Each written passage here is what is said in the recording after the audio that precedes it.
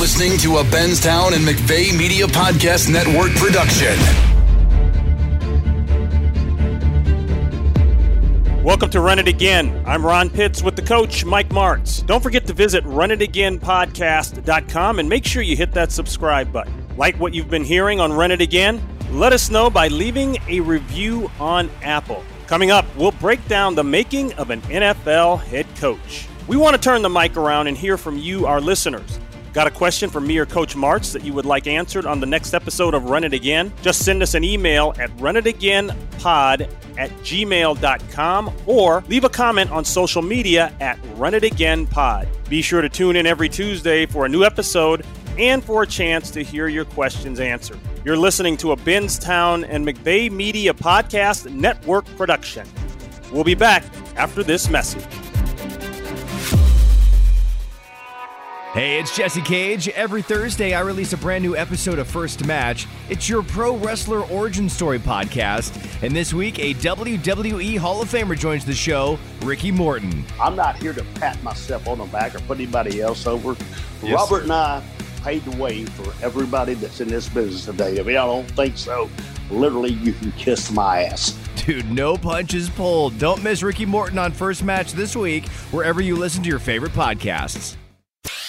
Run It Again is an inside look at the players, the coaches, and the business of sports with former NFL star and broadcaster Ron Pitts. And 2 minutes later, I was back in the same Oklahoma drill that I got the concussion from. And the mastermind behind the greatest show on turf, Coach Mike Martz. And we want to force him into a vanilla defense and go to work. Run It Again is a hard-hitting, no BS podcast that connects you directly to the source. This is Run It Again.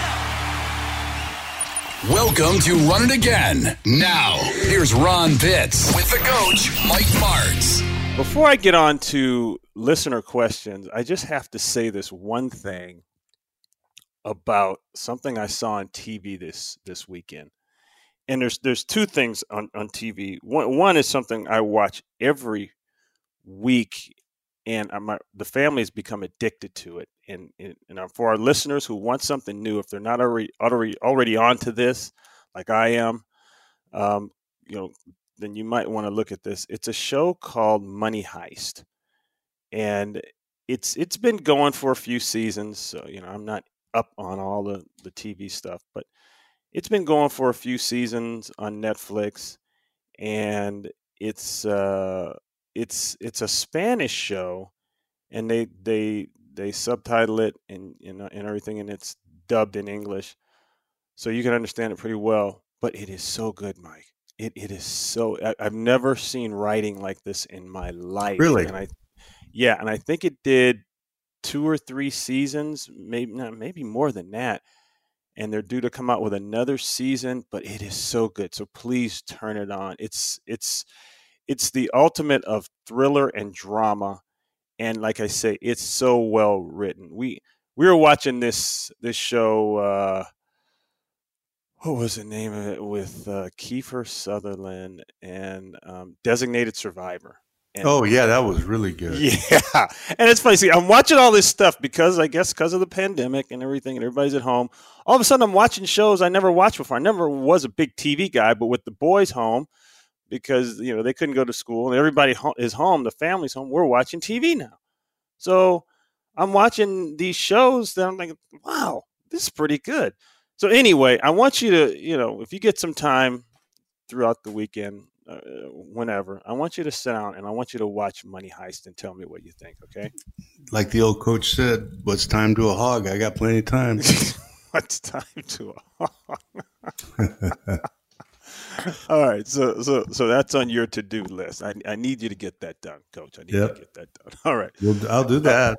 Okay, all right. That's the first thing. The second thing, before we move on, is I finally saw something else sports-wise on TV that I liked. And I know in NHL's going, NBA's going. I got MLB. I got that.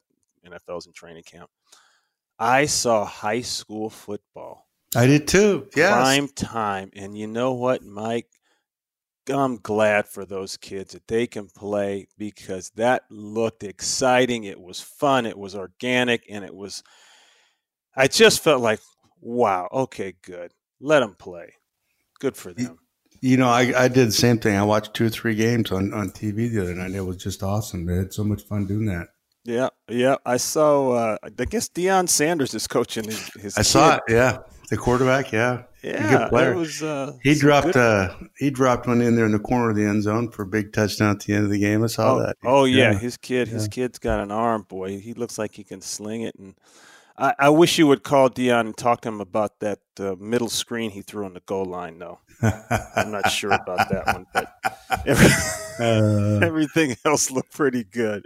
Yeah. But no, we're just messing. That was good. There was a quarterback at a high school in Utah, Mike, and I'm going to find this kid's name for you.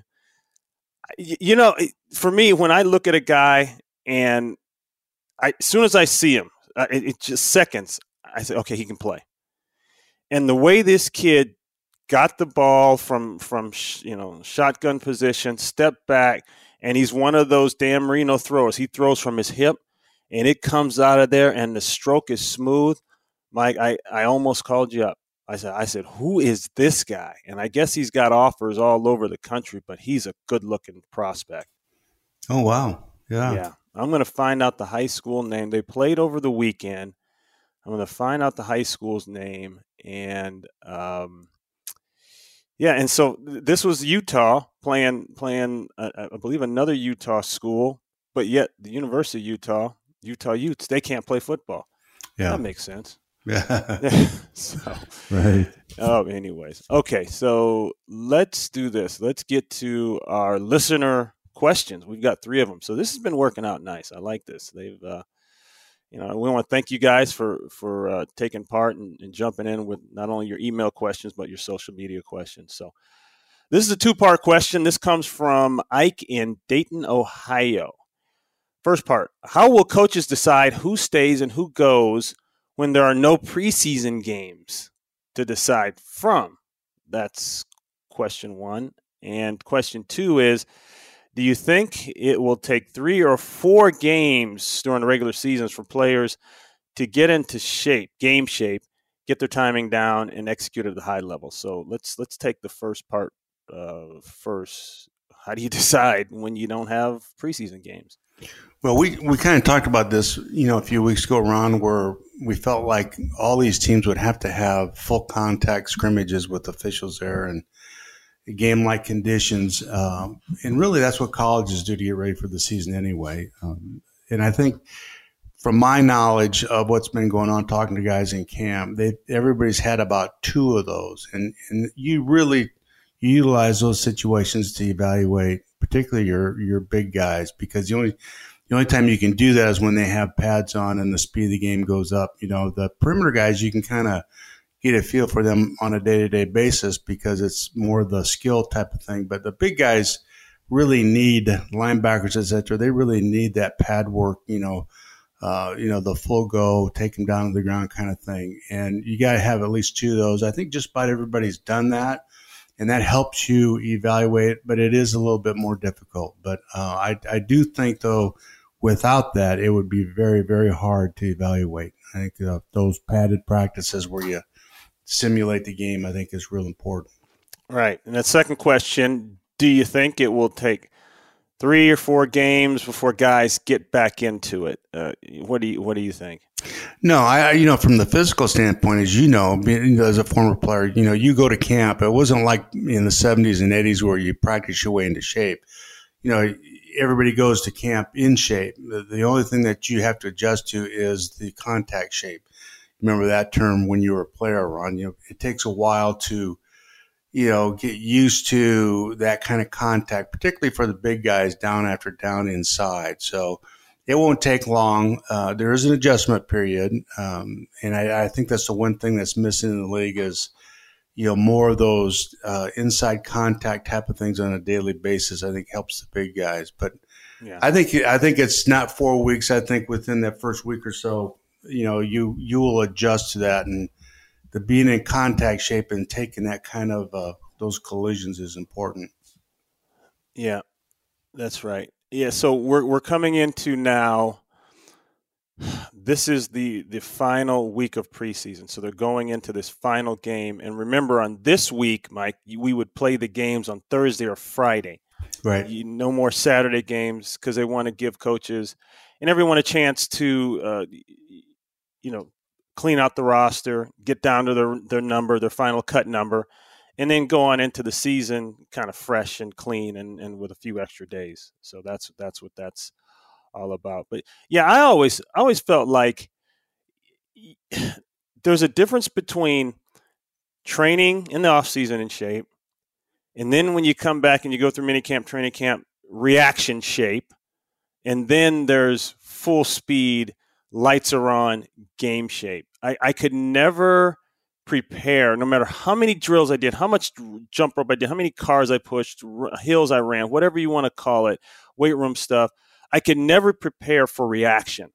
Reacting to a guy moving, coming off the line of scrimmage is totally different, completely different. And unless you're actually doing it, in one-on-one drills in the off season, stuff like that, and we were careful of that because of injury and so on and so forth, it was never going to be the same. It would be close, and you would put yourself in a position where you wouldn't die physically, from a conditioning standpoint, but it was never.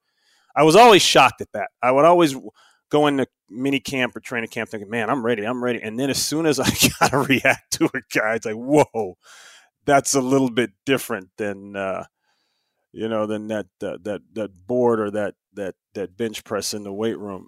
And then, of course, game speed is completely different. Now we're out there, we're flying. Yeah, and you'll remember the sudden change of direction with contact is totally different. Now you can do all those change of direction drills and footwork and the weights and all that stuff, but when you've got contact and you're at the quick change of direction, your body's distorted. It's in a little bit different position, and that's what you got to get used to. You're like a linebacker taking on a blocker, in the walkthroughs and the practice and without pads is totally different than a guy coming out and getting him now and having to shed the blocker and use his hands. And all those things, need to be practiced, and they just haven't had a whole lot of practice time doing that. Yeah, that's right. Exactly. Okay, great question from Mike from Dayton. Hope we answered that for you. Moving forward, this is Donna from Kansas City. And she asks, Las Vegas says, meaning the gambling world, says that the Chiefs, Ravens, and 49ers have the best chance to win this season's Super Bowl. Do you think that we could see a repeat of last season? We could. Yeah, I just think, though, the Ravens are going to be a bigger factor than people realize. I just, I think he's a pretty special quarterback, and I do believe that they'll be in the Super Bowl this year. It's certainly possible it's a repeat of the Chiefs and the 49ers, but I think the Ravens are going to be a bigger factor. And I do think the Cowboys will be a bigger factor as well. So we'll have to see. Yep. All right. And our last question is from Lee from Fort Wayne. I'm going to assume that's Fort Wayne, Indiana. I think there's more than one Fort Wayne in the country, most likely. Maybe not. I'm just going to throw that out there. Anyways, with Phillip Rivers now an Indianapolis Colt, any thoughts on the Colts' chances this year? Oh, boy. I know they'll be improved. Whether they're ultimately good enough, I don't know. With what he's used to, the system that he was in for so long, and the timing, he's a timing guy. That whole, like, the Ernie Zampese, Cordell Digit system, that like what we did. The ball's got to come out real fast. Guys got to be there, and I don't know enough about their offense to know, and that takes a lot of development and timing together.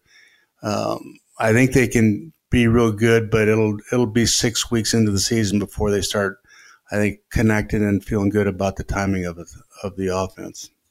I like his coach, and I don't like him because he's a former teammate of mine, Frank Reich, but I like him because he feels like he comes out of that Doug Peterson mold, which he does because those are former players, and not only former players, former quarterbacks. And I think quarterbacks see the game differently as head coaches. And I think that's going to help Phillip a little bit. Phillip, Philip is very, very aggressive, very fiery. I always love that about him. I love his energy. Some people that turns some people off. That's never turned me off. He's probably a guy that can, clap you up a little bit, get you excited, and also a guy that can get on your nerves and get on your case in that huddle if things aren't going well. And that can work both ways, can it? Well, it can, I guess, but he's one of my favorite players, all-time personality-wise. It's infectious. His enthusiasm and passion for playing the game. You don't have a choice when you're in the huddle with him. You got to bring it up to his level. If you don't, and I think really his personality dragged that team, the Chargers, along further than maybe what they would have been without him. No question. So I think that'll impact them. But I do think that I just don't know how different the offense is from what he had at the Chargers, and I think that whole thing has got to mend and just kind of blend together. And when that happens, when they get a good feel for each other, then I think they could be real good. Yeah, I do too. So we'll see. He's definitely in a new place, and I think it was time for that. And he's chasing that Super Bowl. Boy, they got close down there, and every time the Chargers were in that window, not only did they have to go through New England a couple times that way, but it seemed like every time they got close, something happened. I remember the one year LaDainian messed up his ankle, and I think it was up in New England, and it's just he couldn't go 100%.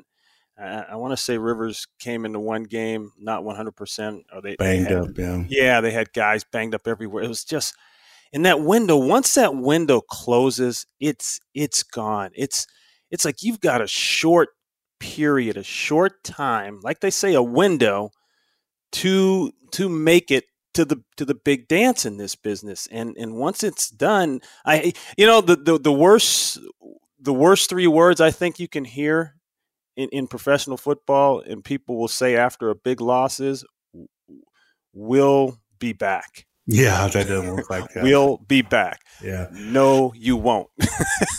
Yeah, I've been there with that, unfortunately, and I think that one of the biggest things that people don't realize is how hard it is just to get there for the first time, and the assumption that because you were really good that year, that's just going to happen the next year. Whatever you did last year had no bearing on next year. That's why it's so amazing to me to watch teams who do that. It's harder the second time, I think, than it is the first time. I really do. It's just, keeping guys focused, and your roster changes, and, there's the expectations, and it's very, very difficult to get there to begin with and then do it the next year. Wow. That's an amazing feat to me. Yeah, it is. So, well, thank you to our listeners. Those were three great questions. Ike from Dayton, Donna from Kansas City, and Lee from Fort Wayne. And again, keep those questions coming, because we enjoy going through this little drill here. This keeps us sharp, and it keeps us really into it. I like the challenge of this, and some of these questions we got to really think about, but they're great questions. So thank you very much, and keep that going. All right, Coach, we're going to take a quick break. We'll be back with more Run It Again after this message. There are families that will go hungry tonight. Every day, people who have been affected by the COVID-19 pandemic. The need is greater than ever before, and your neighbors need your help. Donate today to support communities facing hunger during this time of uncertainty. Every dollar you give can provide at least 10 meals to children and families in need through the Feeding America network of food banks. Please make a donation today at feedingamerica.org. Thank you. Welcome back. Here's Ron Pitts with the coach, Mike Martz. Be sure to join them every Tuesday for a new episode of Run It Again. Mike, we are going to take a listen here to a guy because it's actually you. And it's talking about coaching and so on and so forth. So let's listen, and then we'll talk after this is done. I love teaching. Hey, hang on a second. Every step, take a deep breath. I was raised to be a teacher. That's what coaching is. We don't want you out here now.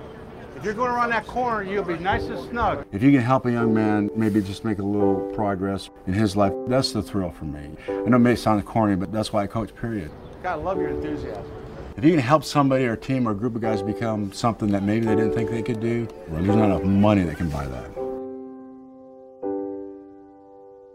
We told them the very first night, my experience is no matter how much money they're going to get paid or all this hoopla, down deep inside, they're really not sure that they're good enough. A lot of times that negative image or that thought, not being sure, can really tighten them up and block them from a good performance. What we try to do is reassure them that the fact that you're here means that you probably have enough ability to have the potential anyway to make it. So get that out of your mind. So eventually in football, you will become what you accept.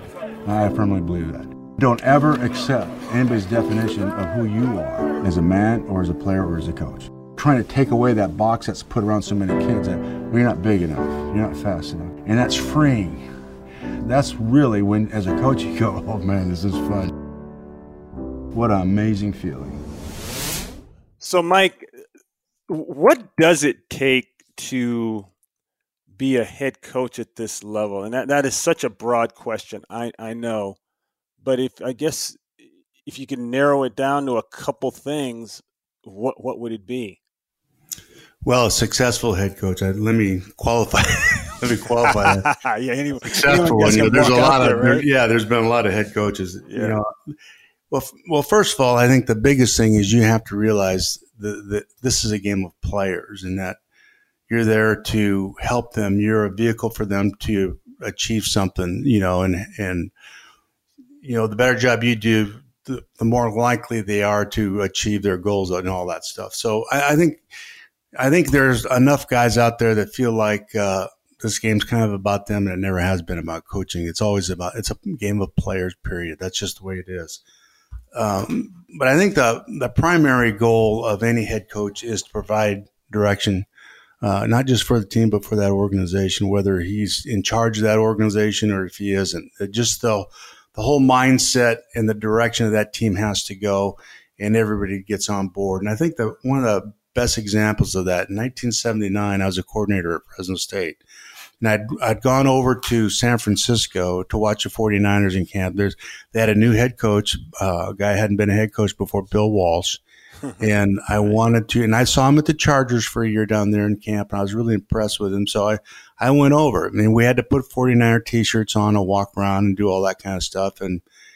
But it was amazing to watch him go from drill to drill, from coach to coach, and teach coaches, And then afterwards, he had what they call a Chardonnay lounge in there. They had a room where they had some wine and some foods and stuff in there that you could just sit down and visit with, And it was at the beginning of camp, and nobody really knew anything about them, and they weren't good the year before. They were terrible, so there wasn't anybody really there. It was me and maybe another guy or two. And so I sat down with the coach, and he came in and he said, it was at Santa Clara University up there in the Bay Area, and he came in and he sat down, introduced myself to him, and he was so cool. He just chatted me up, and I said, Coach, what do you think? What do you think about the direction of this team? And I'm telling you, Ron, for the first 3 years, he told me exactly what their record would be.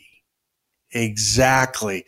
And I'll never forget, he hit the numbers in the Super Bowl. He hit it right on the head. And he told me, he said, we drafted a guy in the third round quarterback I love. He should have been a first rounder. He said, I love this guy, Joe Montana. He's just not ready yet. So we got Steve DeBerk, who played for us at San Jose State. So I was there to kind of see Steve as well, right? So, and he said, this kid is going to be real special. So, the ability to plan out and have a direction and understand how the steps along the way to project that is incredibly important, instead of just taking the job, as so many guys do. Hey, I'm a head coach in the league. Let's just see how this works out. It doesn't work that way. Not successful guys. You got to have a plan when you go in and how you're going to get things done. But there's some major factors to it for me that I think the knowledge of the game for any head coach is incredibly important. We were just talking about, why quarterbacks become good head coaches, because they know the whole game. They're forced to know it as a quarterback, and you're an offensive line guy, that's fine. I mean, it doesn't mean that they can't be a good head coach, but Chuck Knox was an offensive line coach, but he understood and knew the entire game in detail. I think that's really, really important that, because you're a teacher and you hire good teachers. So you have to have that, you have to be perceptive enough to surround yourself with people that can teach the details of what you want done. And then you just got to have, guys that have great passion. Frank Wright, it could be real verbal, it may not be, but a man's intensity when they walk on that practice field. Chuck Knox would look at me on the practice field, and I knew that I'd screwed something up and I wasn't doing a good enough job. So you didn't say a word to me, right? So, the passion and the intensity for that game is catchy, and that's part of that leadership, and you can't just go in there and be a head coach just because you want to be a head coach. There's that responsibility of the emotional part of it. Like we were talking about, right? In Indianapolis, now being in that huddle is different now than what was in the past.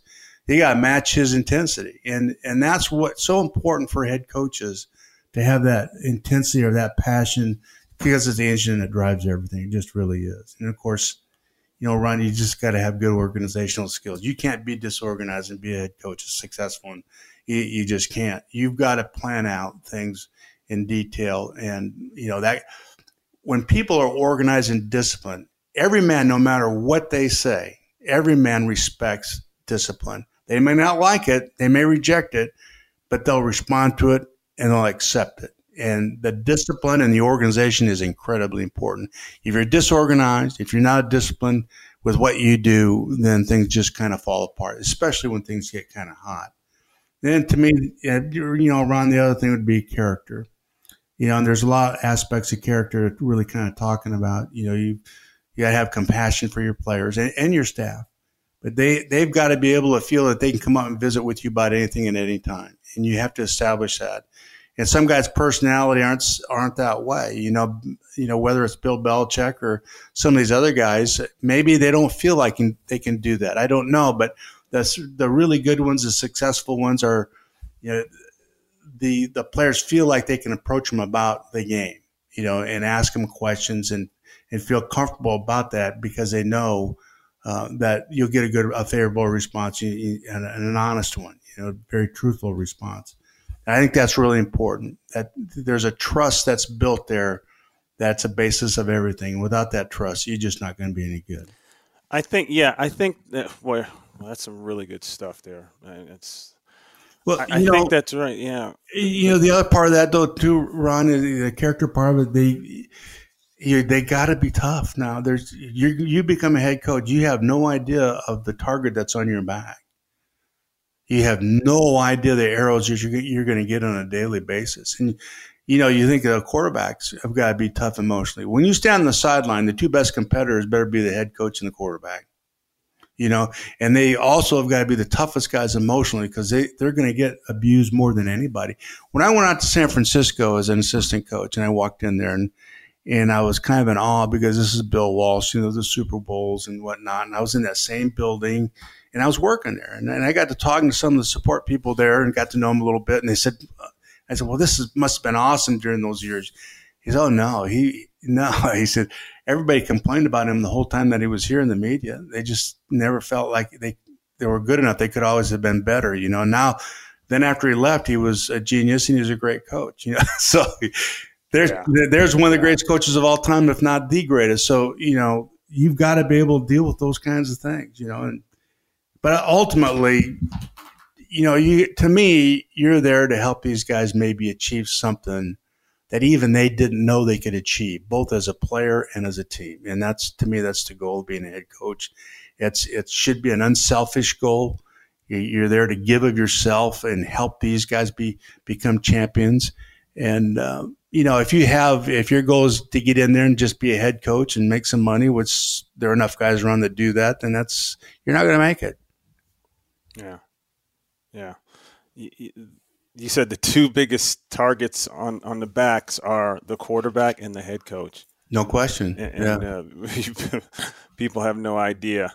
No, the kind of stuff that's being thrown at that head coach. See, what they see on TV and hear on TV is one thing, and then there's the stuff that goes on in that front office that is a whole nother game.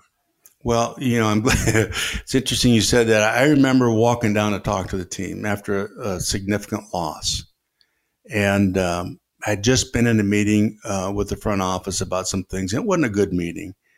And we got beat. And this had nothing to do with getting beat, but there were some personnel issues that I didn't agree with, Yeah. So now I have to go down and talk to this team on Wednesday morning at 9:00. And when you walk in there, somehow, someway, when you walk in there, you got to be on, buddy. You got to have energy and you got to enthusiasm and be excited about that week, and whatever happened last week now is gone. And if you can't divorce yourself from that and that meeting, then you're going to go down. It's just not going to work. You've got to go in there and turn it on. You have to. And that's why I say you have to be emotionally tough.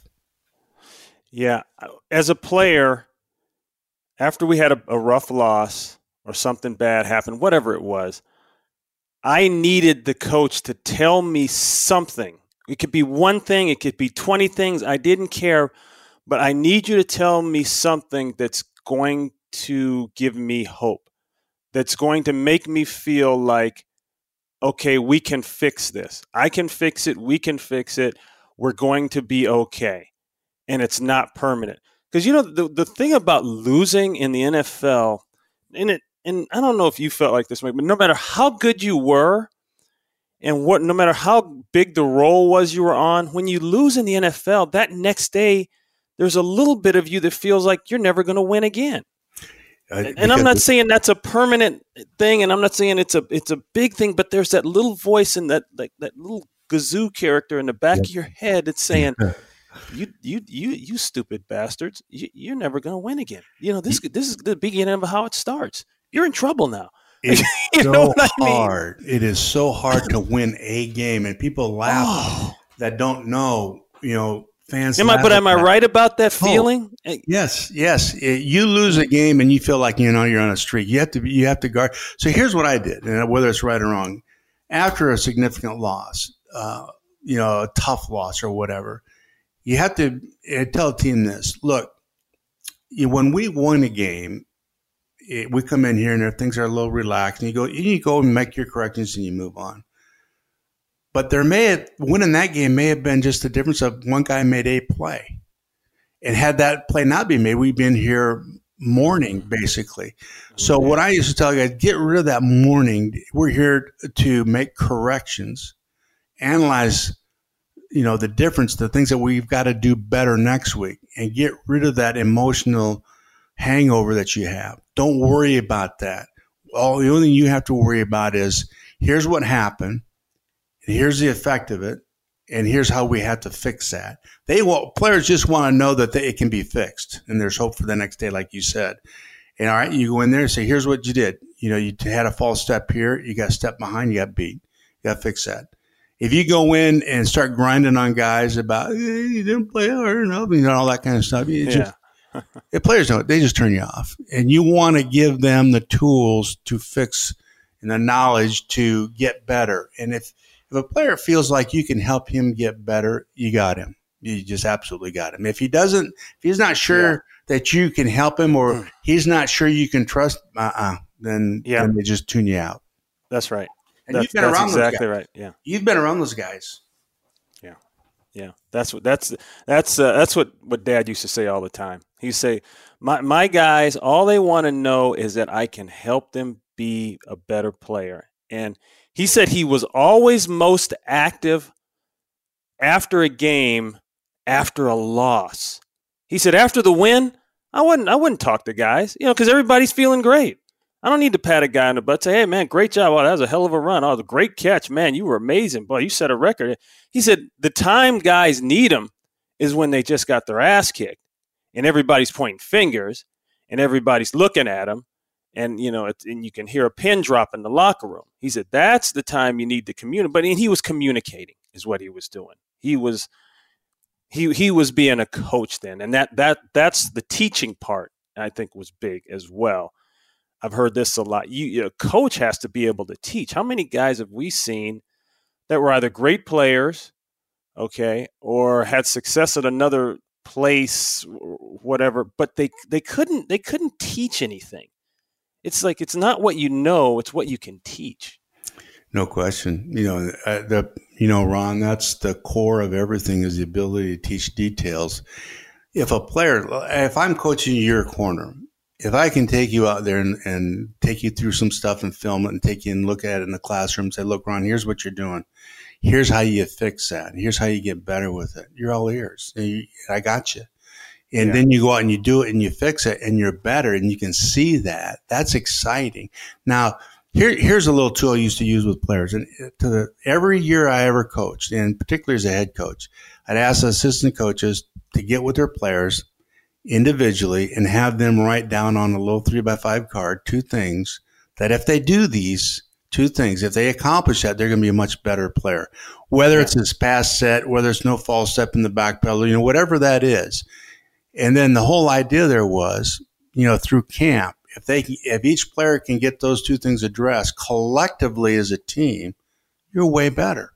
And so they can chart their progress. They can feel it. They can see that. And you have to be analytical both with wins and losses. You have to treat them when you look at tape the same way. Guys just tell me when we'd win. Again, I'd be grinding on their technique and this, hey, coach, we won. I said, yeah, I know we won. That's got nothing to do with it here. We're here to get better. Yeah. That's right. That's right. I remember we played the 49ers once when I was in Green Bay. It was a big win for us out there in San Francisco.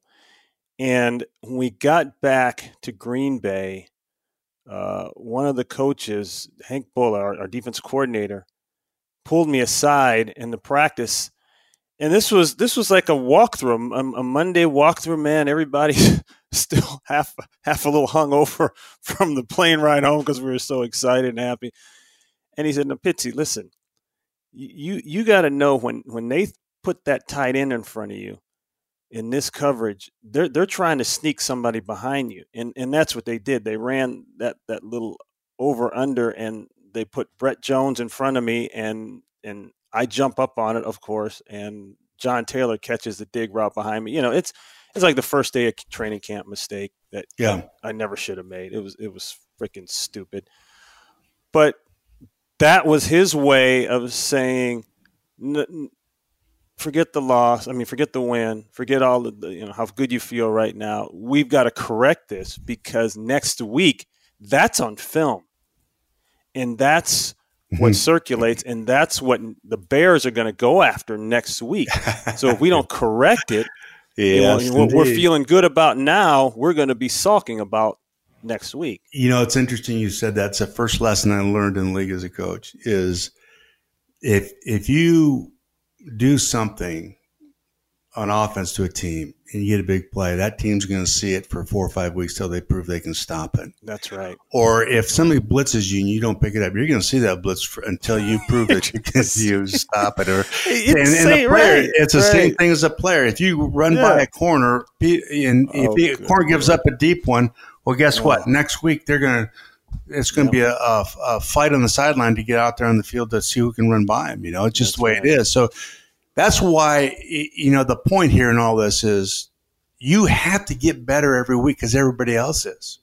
The good teams get better every week, and it's a crescendo at the very top in the Super Bowl. If you're not getting better, well, if you're just staying the same, you're going to be out of it. You have to get better. It's so competitive. It's such an elite situation that you cannot blink. You cannot blink. Yeah. 2 things. How did you handle the media? What was your philosophy on handling the media? Well, obviously I didn't do a very good job of it. I tried to be honest with him. I tried to answer all their questions all the time as honest as I could, and that probably wasn't a good idea. I think less is better is always the best way of handling it. And I don't mean to lie to them. I just offer no explanations. Just be short and concise and truthful with your answer, but don't offer explanations. And there are times I tried to explain things and they just look for things within that, and that's their job. I get all that, right, to try to exploit or tear apart or misquote, which happens all the time. So the less is better, and stay positive. And you want to, if you're going to explain, be very quick and very short with it. And the other rule that we used to have, and this was my rule as a head coach, is I will never discuss a player's play other than to praise it. So in other words, somebody drops a punt and that's why we lose a game. They all want to talk about that. I'm just not going to discuss it. How was Mark Bulger's play yesterday? I'm not going to discuss that. And I told our players that, and they always appreciate that, because you're going to have a player or two who has a real bad game, and maybe it costs you that game, but all sins are forgiven. You got to move on that next week. You remember we had a fullback in 2001, James Hodgins. You remember James Hodgins? He's a fullback. I remember the name. Yeah. Well, he came to us in '99 from San Jose State. He was a defensive end and tight end from San Jose State. We made him a fullback. He was 285 pounds, could run a 4.6, 4.7. He's what we're looking for as a fullback. He would load you up pretty good, So as a rookie, he was very nervous. Well, we're playing the Raiders in our opener in preseason, and we're beating them. We get into the fourth quarter, we're ahead, and I want to hand him the ball. So I hand him the ball. He fumbled it. They go down and score. So we come back again, hand him the ball. He fumbles it. They go down and score. Jeez. So we come back again. I hand him the ball again, and he fumbles it a third time. And we lose. And we end up losing the game because of it. So afterwards, in the meeting in front of the offense, I said, James, you probably thought we're going to release you. And he said, actually, yeah, Coach, I did. I said, well, the message is you have to believe in yourself way more than what you do, because we believe in you. You're not going anywhere. You're going to be a really good player for us, but you got to get past that somehow. Wow. You have to protect football. You're just too good a player to, have a mistake like that end your career. We refuse to let you go. You're too good a player, so buck up, buddy, and let's go. And, from that point on, he was real good because he was such a good prospect. But you as coaches knew. I knew who he was. And you weren't going to let one game or 3 fumbles and the media pick your guy. Well, the media assumed we were going to cut him. I said, we're not going to cut him. I have a vision on what he should be and can be, and then you have to coach to that vision. That's how you coach. Right. You don't coach to what you see. I never did. I never coached to what I see. I used to tell him, hey, you screwed up. You made a heck of a play. He said, what do you mean? Well, I expect that now every play. What are you talking about? You can't be just an occasional thing. There's a standard that I have for you that you got to play to. And you have to prove to me that you can't do that or you can do it. Yeah. Yeah. That's right. Yeah. Yeah. I always liked coaches that could, and Dick Duran, and I had a lot of good defensive back coaches throughout my career, from high school to college to pro. But Dick Duran, man, he was something else. Never a yeller or screamer, okay? And I already told you the Polaroid story when he asked me if I was in the right spot. And I said, yeah, I had it. And he didn't yell, didn't scream. He just put a picture of the Polaroid that showed me circled completely away from where I was supposed to be. But that spoke volumes. He didn't say a word, but it screamed volumes. And I never forgot it. And I was always the type of guy that hit home to me better than anything else. You know what I'm saying? I didn't need a guy yelling at me. I just needed someone like that to say, oh, that got the point across. And I remember the thing he would always say to you, if you made a mistake, the first question was, what did you see? Exactly. And you know why he said that? He would say that. He'd say, I say that, guys, because it's different from the press box view. My view from what I see isn't the same as down on the field. The game looks different at field level. It is. Yeah. Talking to quarterbacks during the game or even during practice, and having a quarterback coach with me start to correct the guy. I said, no, don't say anything about the read. If you made a bad mistake through an interception, I don't know what happened until we look at the tape. And you look at the tape and you look at the end zone copy and you can see what happened. And maybe he was at fault or maybe he wasn't, but it's clear. And you have to coach off that. Sometimes, things are so fast in practice, if you see it and you're sure, fine, you fix it.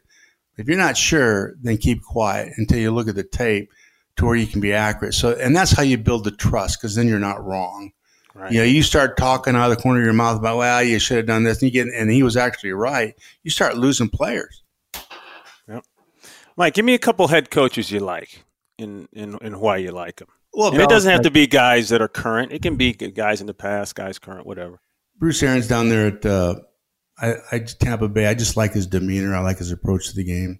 I think Bill Belichick, because he's so thorough, and he doesn't leave any stone unturned now. And I just think the details of this game, his ability to adjust is impeccable. I think Shanahan at San Francisco is, for a young guy, is ahead of the curve, so to speak, in terms of being creative, as is Sean McVay is at the Rams. Sean McVay, and I didn't know this until I talked to Marshall, has that innate ability to break the game down into details, and he knows at such a young age. It's almost like he's a prodigy, And I think that's incredible. I love Pete's passion for the game, always have. And McCarthy down there at Dallas, I think he's going to – I think they're going to be really, really good.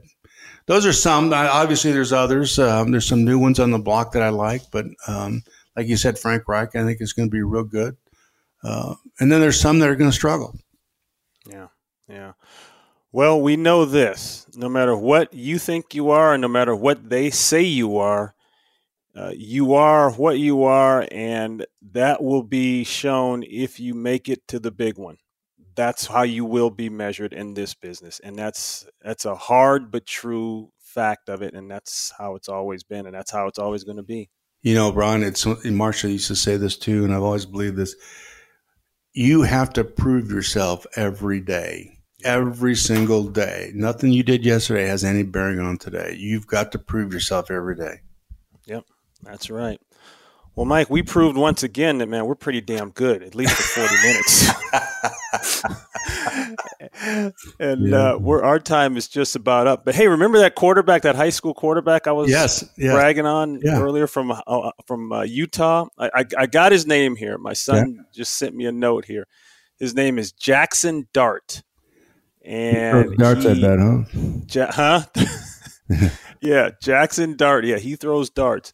And he is from Corner Canyon High School in Utah. Apparently he just got offered by Utah State 3 days ago. So maybe they saw the film leading into that game or something. I don't know. But this kid, look, I want you to watch the kid. I want you to watch him, and I want you next week, Mike, to give me an assessment on him. Absolutely. Our executive producer, Roy Hamilton, is like, okay, great. You just wrote the show for next week. I guess I did. Sorry. We'll have to somehow squeeze this kid into the NFL part of it, but we'll make it work. Yeah, no, it'll be a lot of fun to do that. Yeah, it was fun to watch him play, and it was exciting. And there weren't a lot of people in the stands, and guess what? It didn't matter because it was teenagers running around, playing football, having fun, and there was something very special about that. Absolutely. Agree with it, disagree with it, whatever. I don't care. I liked it. Yep. All right, man. See you next week. Thanks, Ryan. I'm Ron Pitts with the coach, Mike Martz, and we hope you enjoyed this episode. Like what you're hearing on Run It Again? Let us know by leaving a review on Apple.